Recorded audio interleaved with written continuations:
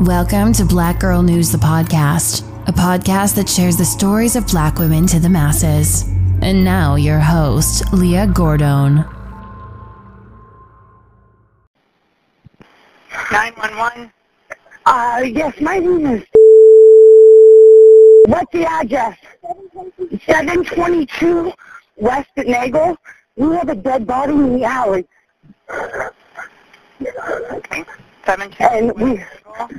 Yeah, hold on just a minute. Is it a male? Last night, it's a female. Last night my daughter heard fighting. I was not home. She heard fighting and a gunshot. Disparities in socioeconomic measures exist to some degree nationwide. However, in certain cities, gaps in outcomes along racial lines are deep. A state known for long histories of systematic racial segregation, and a city with a population of 4% African American, now has an Oklahoma man accused of gunning down a Black woman over the weekend. He told detectives it was to teach her a lesson and glad he done it.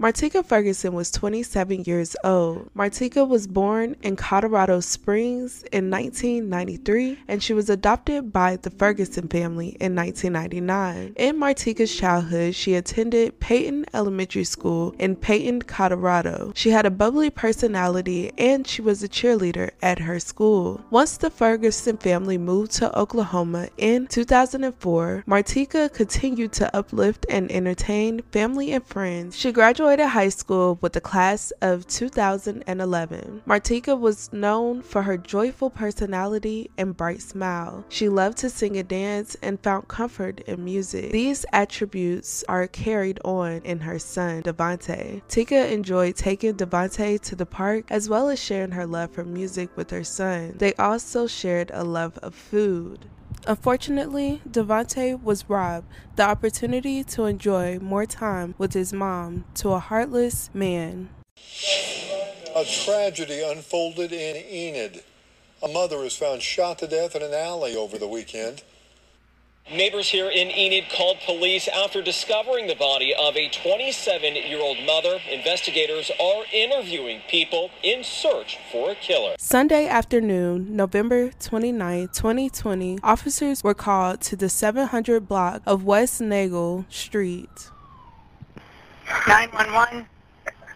Yes, my name is... What's the address? 722 West Nagel. We have a dead body in the alley. Okay. 722. And we... Yeah, hold on just a minute. Is it a male? Last night, it's a female. Last night my daughter heard fighting. I was not home. She heard fighting and a gunshot. I told her to stay in the house. I didn't see anything. But there's a dead body in the back alley behind my house. Okay. I'm gonna My daughter said she heard cars. Probably not going to be needed, but we need to start one anyways. That's our I'm sorry? I'm going to transfer you to the ambulance. I'm going to start the fire department and get the police on the way as well, okay?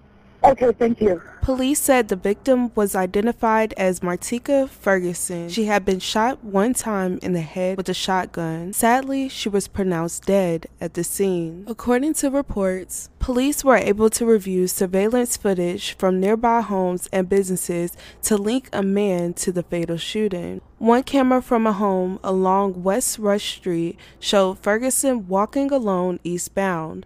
Another camera showed her turned southbound on South Madison Street, where she encountered a man with a cowboy hat and black jacket. That man was proved to be Perosi. He and Ferguson walked together westbound on Rush toward Hallmark Baptist Church. The pair walked around the church, and different camera views showed them enter an alley behind it. They walked away of the camera view toward the spot where Ferguson's body was found. Video showed Perosi walking alone when he emerged from the alley. 12 minutes later, the camera showed the man driving away, moments later riding a motorcycle with ape hangers, extended handlebars. Ferguson's body was discovered in the alleyway hours later. All my family's been calling and coming over, and that kind of lets you know it's real and it has to be coped with. My first thought was like, are they going to come after us? You know, who all are they after? And what could she have done that was so awful? She didn't deserve that. Yeah, she got into a few scuffles in there, but she wasn't bad enough to be shot. Go ahead and turn yourself in. You did it. Let us know why. And then pay for what you did. According to reports, detectives got an anonymous tip from someone that Perosi was the man who killed Ferguson. The tipster told investigators the suspect allegedly dated Ferguson several years ago, and she often visited him at his residence along Rush Street, where he lived in a garage. The tipster went on to tell officers that Perosi had sent their girlfriend threatening text messages saying she might end up like your girl Tika. I hear they found her dead yesterday, but Ferguson's name had not yet been released publicly.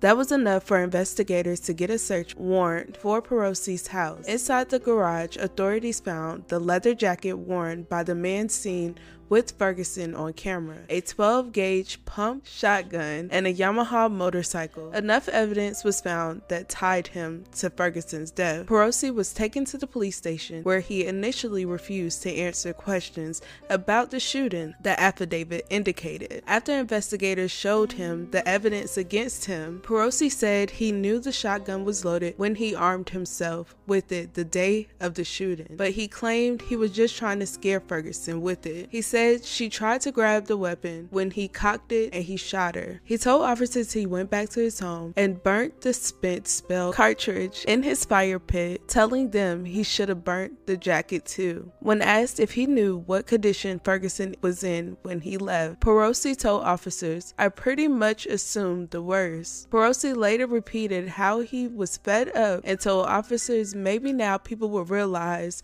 people need to be held accountable for their actions. Perosi also repeatedly confessed to the shooting and expressed no remorse for what he'd done. Perosi said he'd done it so he could teach her a lesson. Perosi faces life in prison without parole or the possibility. He also faces the death penalty if he's convicted. Now her son wonders when she will come back home. It was sad, but he got me a pawpaw.